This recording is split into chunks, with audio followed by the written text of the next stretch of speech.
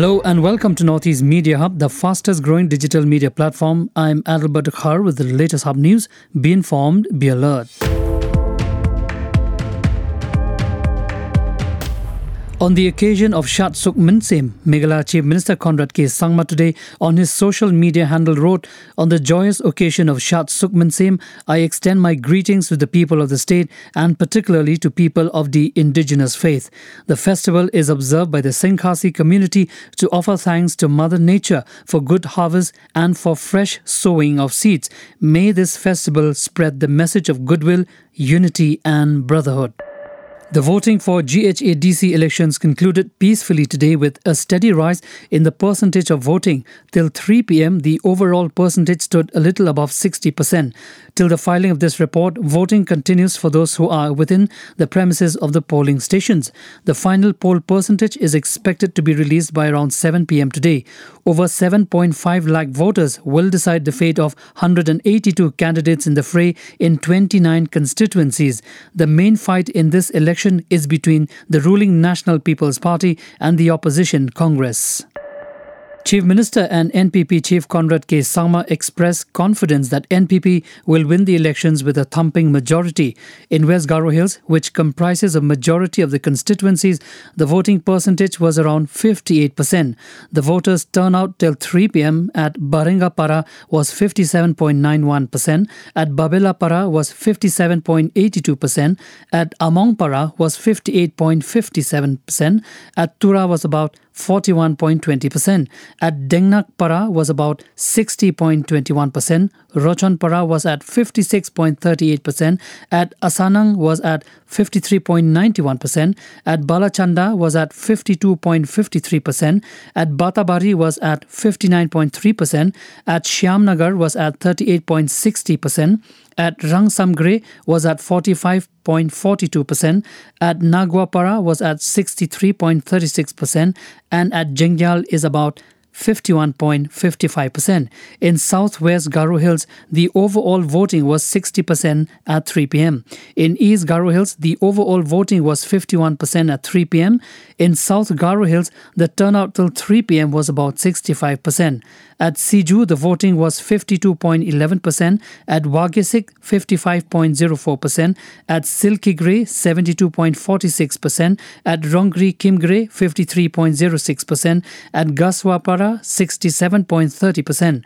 In North Garo Hills, the overall voting was 63.31%, at Rongrong 58.25%, at Bolsong 67.89%, at Damas 63.79%, and at Kharkuta 64.31%. Moving on, the sub-post office in Tura Dakopgre area of town was totally destroyed in a fire that occurred late Sunday night, which officials blame on postal workers who left a highly powered battery on overcharge the entire night. Police have ruled out any arson attack because there was no forced entry and the fire is said to have started from inside, in the area where the battery was placed for charging. The sub-post office, which functions from a rented Assam-type house, is located between the Tura Employment Exchange Office, the IFAD building and just across the residence of the CRPF officials. The fire destroyed almost everything inside the office. According to the police chief, the high-powered battery that was left unattended and overcharged is usually used by post officials to conduct online transactions. In the backdrop of the rising cases of COVID-19 in Meghalaya, Health Minister A.L. Hegde on Monday informed that a review meeting with all government departments would be held once Chief Minister Conrad Sangma comes back from Garo Hills.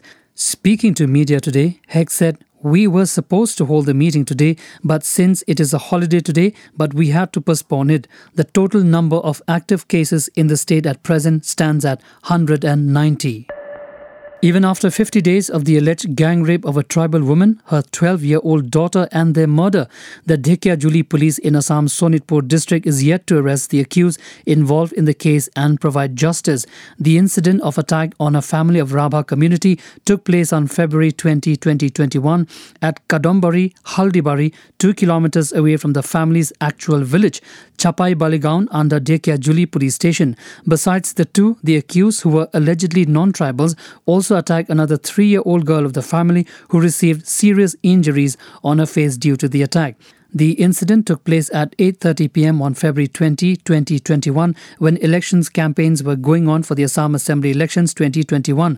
The father of the family, Munna Rabha, in a letter to the Sonitpur Deputy Commissioner, alleged that on February 20 night, his wife was undressed by a group of non-tribals in the hut in the paddy fields at Kadombari, Haldibari, raped and attacked with sharp weapons. The police have intercepted a truck with 2 elephants at Makum in Assam's Tinsukia district. The truck with 2 elephants was intercepted by the police late on Sunday night.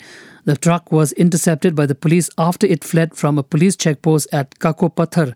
The elephants were being transported to Odisha from Arunachal Pradesh. The police have handed over the 2 elephants along with the truck to the Forest Department. Meanwhile, Devojit Moran, a wildlife activist, alleged that the Forest Department were hand in gloves with the smugglers, and from time to time they send elephants to other states after taking huge money.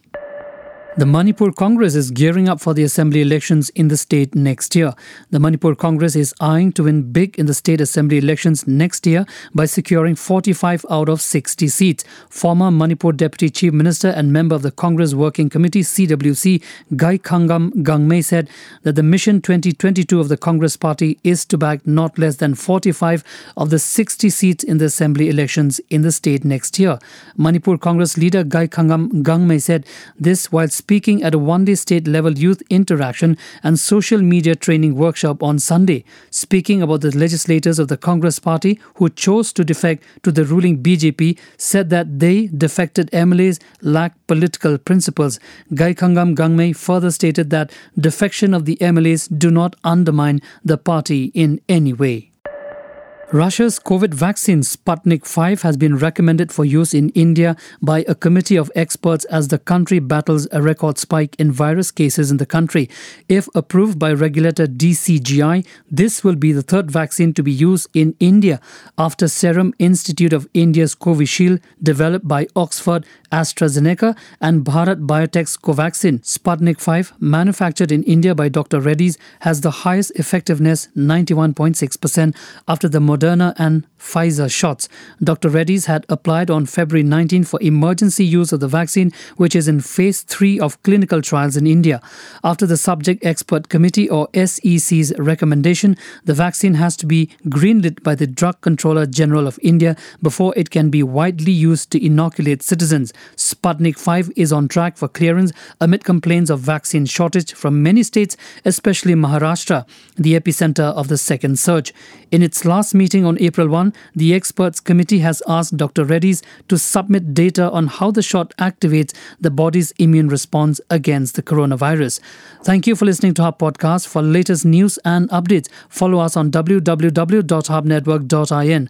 Download Hub News app in your mobile from Google Play Store and Apple App Store. For promotion and publicity, write to us at info@hubnetwork.in. Thank you. Kublai Shibon Mithela.